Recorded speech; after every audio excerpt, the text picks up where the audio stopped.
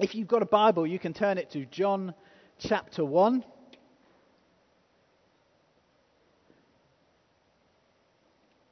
And we're going to be, as Gavin said, starting a new sermon series. And as Gavin said, as he prayed, he said, pray that Simon excites us for you. But actually, do you know what what I hope this morning will happen is we are all excited by the words of this passage. That actually it's this passage that excites us because it is so rich and so full of truth and joy and hope to us today. So, John chapter 1. Sometimes we look in Jubilee through themes themes that we find in the Bible. Sometimes we we focus on a particular passage, like we've just done with Isaiah 61. And sometimes we will look at a whole book. And that's what we're going to be doing over perhaps the next 5 or 6 months, looking at the Gospel of John. There are 4 accounts of Jesus' life, often called the Gospels: Matthew, Mark, Luke, John. Actually, they're not of his life really. Most of them focus on the last few years of his life, with very little about his childhood, some about his birth, as we'll celebrate at Christmas. And actually, in John, most of it, the bulk of the book, is on the last week, really, of his life. And they all share these 4 Gospels all share many accounts of Jesus, moments in his ministry. Most significantly, his death and resurrection. And yet, in some ways, they're all different. And they're not exact copies of each other. And do you know what? That can give us confidence in their authenticity. Can give us confidence in their truthfulness, in that they are genuine accounts. They're not copying one another, although one or two may have had access to what was already written, depending on when they were written. But they're not just simply copies of one another. Neither are they 4 accounts written by one person, although they are all inspired by the one Holy Spirit. But rather, they're different individuals giving their account of Jesus. And John is probably the most different. It's like a kind of different style of writing. You know, often the other Gospels will use parables quite a lot, and they'll talk about Jesus' parables. John points to different signs, Jesus' signs that helped people believe in him.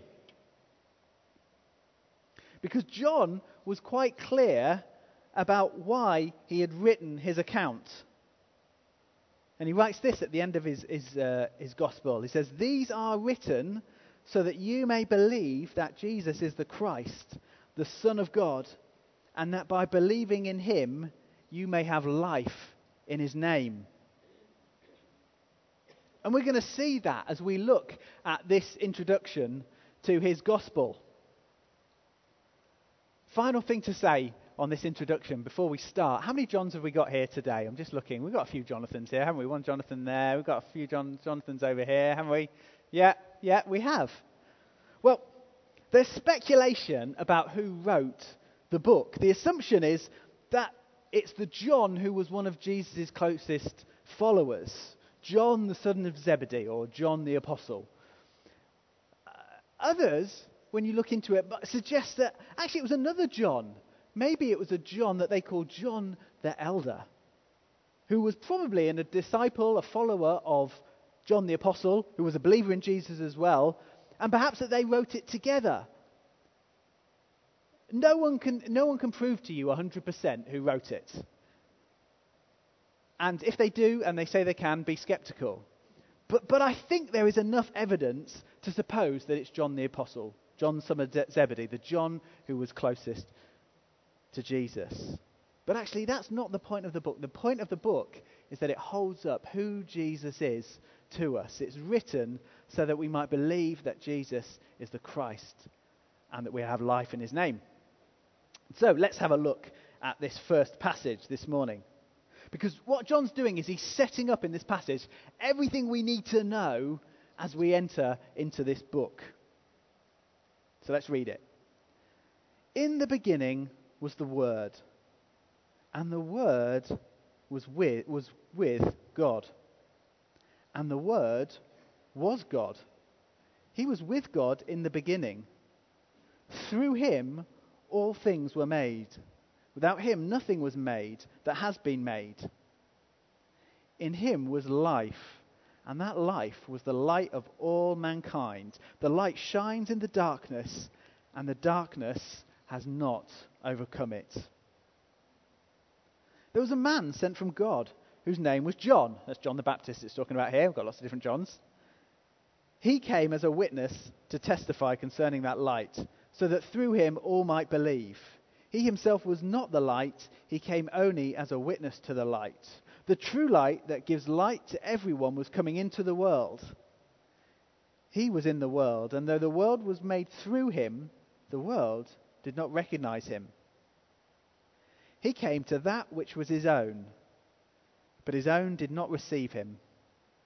Yet to all who did receive him, to those who believed in his name, he gave the right to become children of God. Children born not of natural descent, nor of a human decision or a husband's will, but born of God. The Word became flesh and made his dwelling among us. We have seen his glory, the glory of the one and only Son, who came from the Father, full of grace and truth. John testified concerning him. He cried out, saying, "This is the one I spoke about when I said, 'He who comes after me has surpassed me, because he was before me.'" Out of his fullness we have all received grace in place of grace already given. For the law was given through Moses, grace and truth came through Jesus Christ. No one has ever seen God, but the one and only Son, who is himself God and is in the closest relationship with the Father, has made him known. Wow. What kind of films do you like? It's not a rhetorical question. What types of films do you like? Nice ones, Judy. Nice ones. Okay. No violence or swearing. Who likes violence and swearing? No.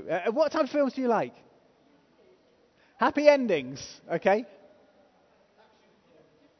Action films. Okay. Musicals, Bill, eh? Chick flicks. Let's go on, Faye. True stories. Hey, yes. Right, okay, we'll come back to that one. Any others?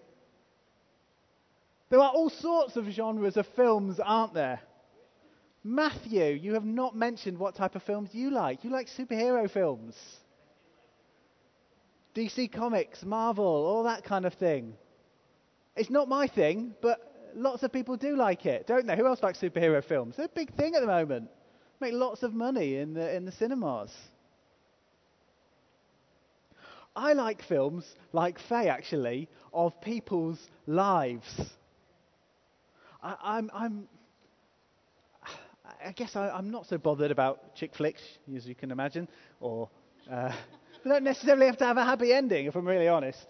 But I like films about real people's lives. I liked Abraham Lincoln. I liked the story of the guy who made such an impact on slavery in the US as president. I like the film about one of our homegrown heroes, Brian Clough, and his part of his time as manager, local borough lad, Brian Clough, and his part of his story as a football manager. I loved it. I even loved Bill, The Greatest Showman. Despite all the singing, I would have done without the singing, to be honest, but I enjoyed it because it was a kind of a story, almost truth, but a little bit kind of bent out. But hey, there we go. But I liked it because it was a story of P.T. Barnum, the showman. And often films that are about true lives, they often kind of build and build, so you get a picture, and then you understand more and more about who they are, who they really are. And as you kind of go through, you realize, oh, that's who they really are. You find out the real them. Well, actually, John doesn't do that in his book. He wants us to know exactly right from the start who Jesus is. And so this morning, as we go through some verses from this passage, we're going to see what he wants us to know. In the beginning was the Word, and the Word was with God, and the Word was God. He was with God in the beginning. John refers to Jesus as the Word. Words are important, aren't they? Words say a lot about us.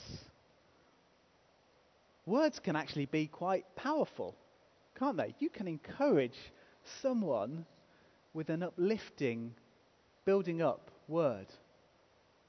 But you know what? You can flatten someone with hateful words. They're powerful. Our words are powerful. If that's our words, just think what God's words are like. God's word is infinitely more powerful. In the beginning was the Word. Jesus was not created. The Son has always been. Listen, let me take you to the words of Eugene Peterson, who was a Christian leader and a writer. He wrote many books. Actually, he recently died just this year. He also wrote The Message. Does anyone read The Message? A paraphrase of the Bible in kind of modern English? Yeah, he wrote The Message. And this is what he says. This is what he points out about this passage that we're reading this morning. He says that John's drawing a parallel in the first sentence of the book of the Bible, Genesis. Go to Genesis chapter 1. In the beginning, God created the heavens and the earth. John chapter 1, in the beginning was the Word. And he says, a first century Jew who was reading that would know straight away that's what he's referring to. And he says in Genesis, God is presented as speaking creation into existence. He speaks and it happens. Heaven and earth, ocean and streams, trees and grass, animals and humans. Everything called into being by God's spoken word. And then he says that in a kind of deliberate parallel, John presents God as speaking salvation into existence. But this time, God's word takes on kind of human form and enters our history in the person of Jesus. Jesus speaks the word and it happens. Forgiveness and judgment, healing and illumination, mercy and grace, joy and love, freedom and resurrection, everything broken and fallen, sinful and diseased, called into salvation by God's spoken word. Listen, the word is not, John's saying the word is not some abstract principle. Actually, it's a person. And I'm going to introduce you to him.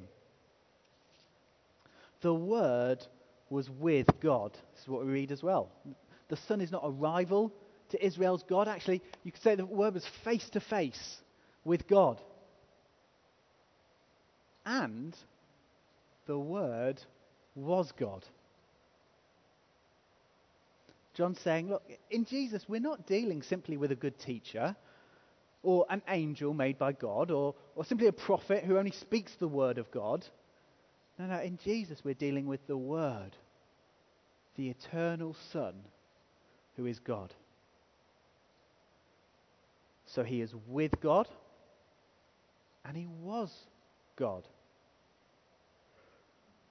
R.C. Sproul, the American Bible theologian who also died quite recently, I think just last year, he says this, that passage, that sentence, more than any other passage in Scripture, is foundational for the church's confession of the doctrine of the Trinity.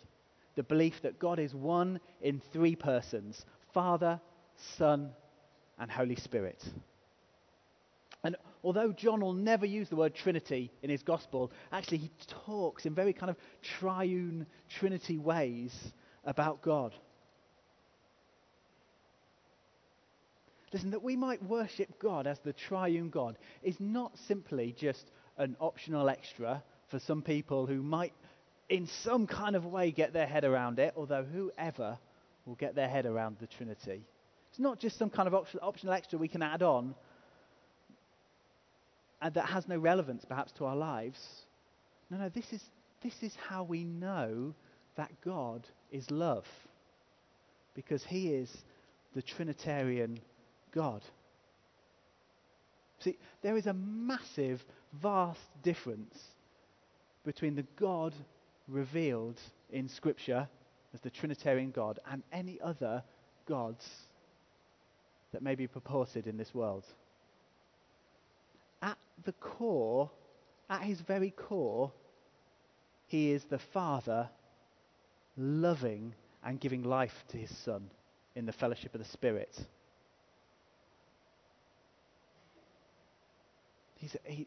In himself is love. And actually it's in that love that we understand what love is. He can never be anything but love. And do you know what? I just wonder if some of us haven't fully grasped the love of God because we haven't settled it in our hearts that he is the Trinitarian God of love. I truly believe that. When we see that it is the eternal Father loving the eternal Son through the eternal Spirit, that we realize we're invited into that and how much loved we are. You know, this is not just some kind of abstract idea for us to kind of put on the back shelf. We need to know that our God is 3 in 1 and is love. Okay, verses 4 and 5, they say this: in him was life, and that life was the light of all mankind. The light shines in the darkness, and the darkness has not overcome it. See, if when I read out that passage from the end of John that says the point of this book is to help people believe in Jesus, when I read that out, you were thinking, well, do you know what, Simon? I'm a Christian already. What am I going to get out of the book of John? Because I believe in Jesus already. Therefore, this is going to be a really dull series for me. Well, you're wrong. You're wrong. Listen, as we encounter Jesus in this book, we see that he generously gives us life and light. See, John records it, doesn't he? Maybe you know the verse. I've come that they might have life and life in abundance, or life to the full. And light. See, light and darkness is a really big theme in John. Light that shines in to the darkness. What is this darkness that John talks about? Well, actually, it's a very common idea, and we still use that kind of phraseology in life. Perhaps you saw the dreadful killing of 11 people as they went to worship in a synagogue in the US just this week. The mayor of Pittsburgh said it was the darkest day in Pittsburgh's history. Or maybe you remember last year the bombing in the Manchester Arena, where 22 people lost their lives in a suicide bombing at an Ariana Grande concert. And the singer said, as she was talking about this and other things in the world, she said, there is some dark stuff out there. She didn't use the word stuff. She used another word that begins with S that I'm not going to repeat. But she said, do you know what? There is some dark stuff out there, and we just have to be there for each other as much as we can. But for John is talking about a darkness that we all experience without God. That men and women walk in darkness when they choose it over the light that he gives. But you know what? There is an answer. And it is not Ariana Grande's answer of we just need to be there for each other as much as we can. It is more like what someone else American said 50 years earlier. The great Martin Luther King, the civil rights leader. He talked about the darkness that he had experienced in racism, in division, in hatred, in evil. And he said this famously: darkness cannot drive out darkness. Only light can do that. See, King was a follower of Jesus, and he knew that Jesus was the hope for this dark world. And as we work our way through John over the coming months, we're going to see that it gives light to our paths. For us individually, and for us as a church, he gives light. Listen, do you need light today for a particular situation that you're going through? He gives light. Do you need to know the way for a particular thing at work? Or something that's going on in your family? Do you know, Jesus gives light. Do you know what? I loved what Liz and Sam then came on the back of, about how as we look at Jesus, as we see him, as we dwell, as we kind of maybe even write down at what we know of him and what he's like, but also as we kind of come into his presence and worship him, actually it gives us light for the week ahead. He wants to give us light for this week and for what you're up to. Look to him, because the true light is with you.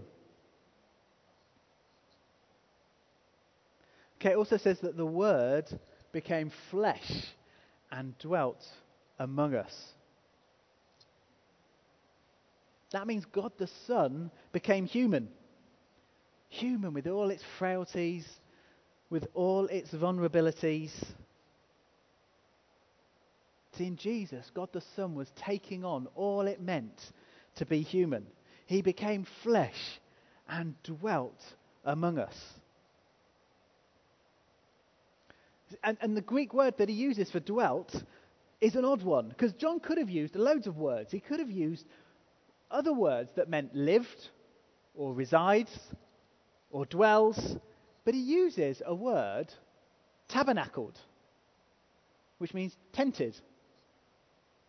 The tabernacle was the tent where the Israelite people kind of met God in the Old Testament. It was a symbol of God's presence. God was in the tabernacle with the people.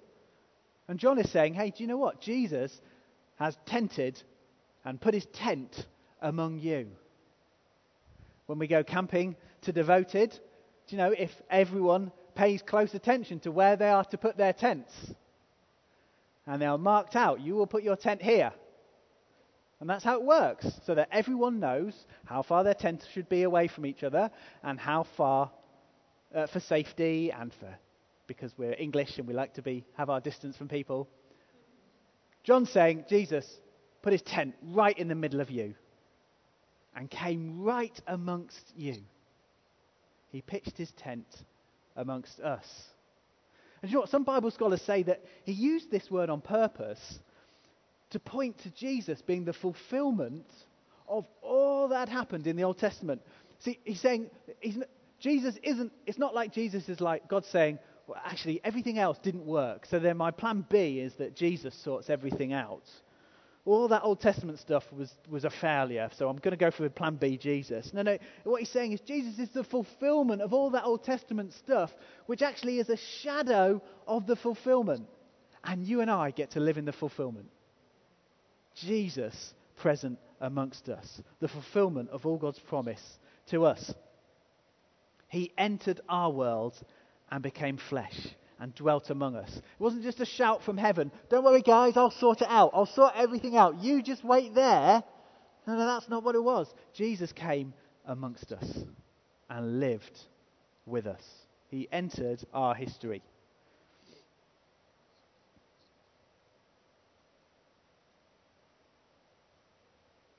And do you know what? As a man, as he came as a man, we know, do you know what? He can sympathize with what it's like. The Bible says that he can sympathize with us because he was tried and tempted in every way, yet was without sin.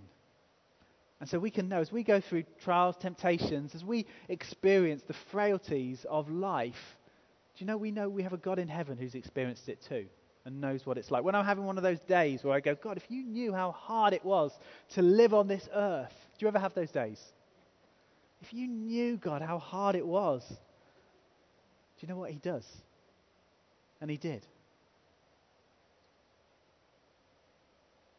But he didn't just come just to be sympathetic with us, just to sow his sympathy. But he came because there was a problem, because we had chosen darkness over light. And we'd chosen evil over God. And if you're a visitor here this morning, I know that might sound offensive, but that is Jesus' verdict. Listen, this is John 3:19. This is the verdict. Light has come into the world, but people loved darkness instead of light because their deeds were evil.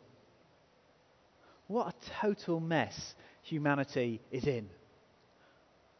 Who for humanity will sort this mess out? Well, Jesus, the God-man, who stands in our place and takes our punishment for us. And at the cross, that was happening. He takes the penalty of all we deserved. We sang about the lion and the lamb. Do you know the pinnacle of God's salvation is when we see Jesus, the lamb, being slain on a cross for you and I, so that we didn't have to pay that penalty. Finally, verse 10 to 13. He was in the world, and though the world was made through him, the world did not recognize him. He came to that which was his own, but his own did not receive him. Yet to all who did receive him, to those who believed in his name, he gave the right to become children of God. Children not born of natural descent, nor of human decision or a husband's will, but born of God.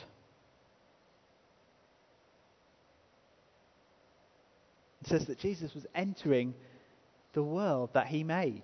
Everything was made through him. He was entering the world he made, but his own world didn't recognize him. A better word for that is know him. His own world didn't know him. And I counted up 13 times in John where it talks about knowing the Son, that's what life is about, knowing the Son. That's what the whole idea of Christianity is about. It's about knowing Jesus. Not to just know facts about him, not to just kind of know a little bit about the history of his life and stuff like that, but actually to know him, to have friendship with him. See, I don't need to tell you this, do I? But you can know about someone without actually knowing them. I think we heard that last week, didn't we? You can know about someone without actually knowing them. And John wants the readers of his gospel to know there's a decision to be made about coming to know this Jesus. Whether it's Nicodemus, the rich, the ruler, religious ruler who comes and sees Jesus. John wants it. Jesus says there's a decision to be made about me. Whether it's the Samaritan woman at the well, whether it's the man that's blind that's healed by Jesus, whether it's even Thomas, one of his closest followers, who says, I won't believe until I kind of put my fingers in the wounds. Jesus is saying there's a decision to be made about knowing me.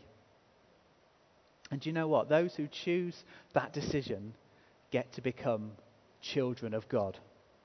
As Derek so wonderfully put it this morning. Children of God. That's who we are. Children of God. And he picks us up when we need. And he's with us through our life. And he's totally for us because we're his children. Listen, if you choose to receive this Jesus today, you can become a child of God.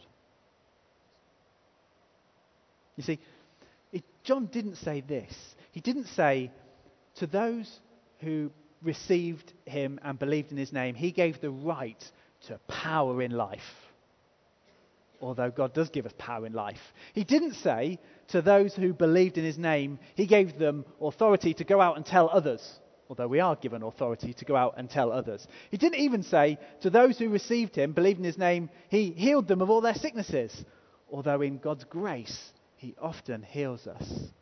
of our sicknesses.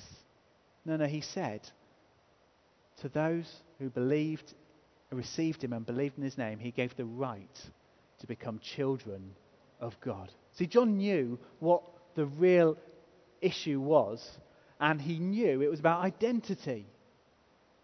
And that as our identity is transformed, we're transformed. And we suddenly live differently. And we suddenly have power. And we suddenly know who we are because of Jesus. It's about identity. Live out that identity. Don't live the Christian life to try and earn it, but live it out because you've been given it. Listen, you may have heard this illustration many, many times before, but I noticed it's Prince Charles's 70th birthday this week, or this month. I think it's the 14th. Prince Charles, the heir to the throne, is 70. And he has many titles. Heir apparent to the crown, His Royal Highness the Prince of Wales, Duke of Cornwall, Knight of the Garter, Colonel-in-Chief of the Royal Regiment of Wales, Duke of Rothesay, Knight of the Thistle, Rear Admiral, Great Master of the Order of Bath, Earl of Chester, Earl of Carrick, Baron of Renfrew, Lord of the Isle and Great Steward of Scotland. If we were to meet him, we would probably address him as Your Royal Highness. Maybe not. All of us might not do if we are Republicans. But do you know what? To William and Harry, he's Dad. He's Dad. Because he's their father. And do you know what? That is the closeness that you and I have been brought into with God. It's our Dad. That's the intimacy that you and I get to know. Because he's our Dad. The King of Kings. All the many titles you could give to God. He's our Father in heaven. And we're his children. And I don't want to just assume that everyone here this morning knows that. Listen, maybe you're here this morning and you haven't made a decision to know Jesus. Listen, I want to give you the opportunity to do that. And perhaps you might want to do it as we finish in our worship song or as I pray. Listen, he offers forgiveness to you this morning. He says you can become a child of God this morning. So listen, as we kind of go through the Gospel of John over the next coming months, I want us to be excited. We want us to be excited that is all about Jesus. All about him. So let me pray, and we're going to finish by taking up our offering and singing our worship. Lord Jesus, we love you, and we love that you are light and life to us. And I want to ask that for many of us who are looking to light and life in many situations that we're facing, God, would you come to us and would you lead us in your light?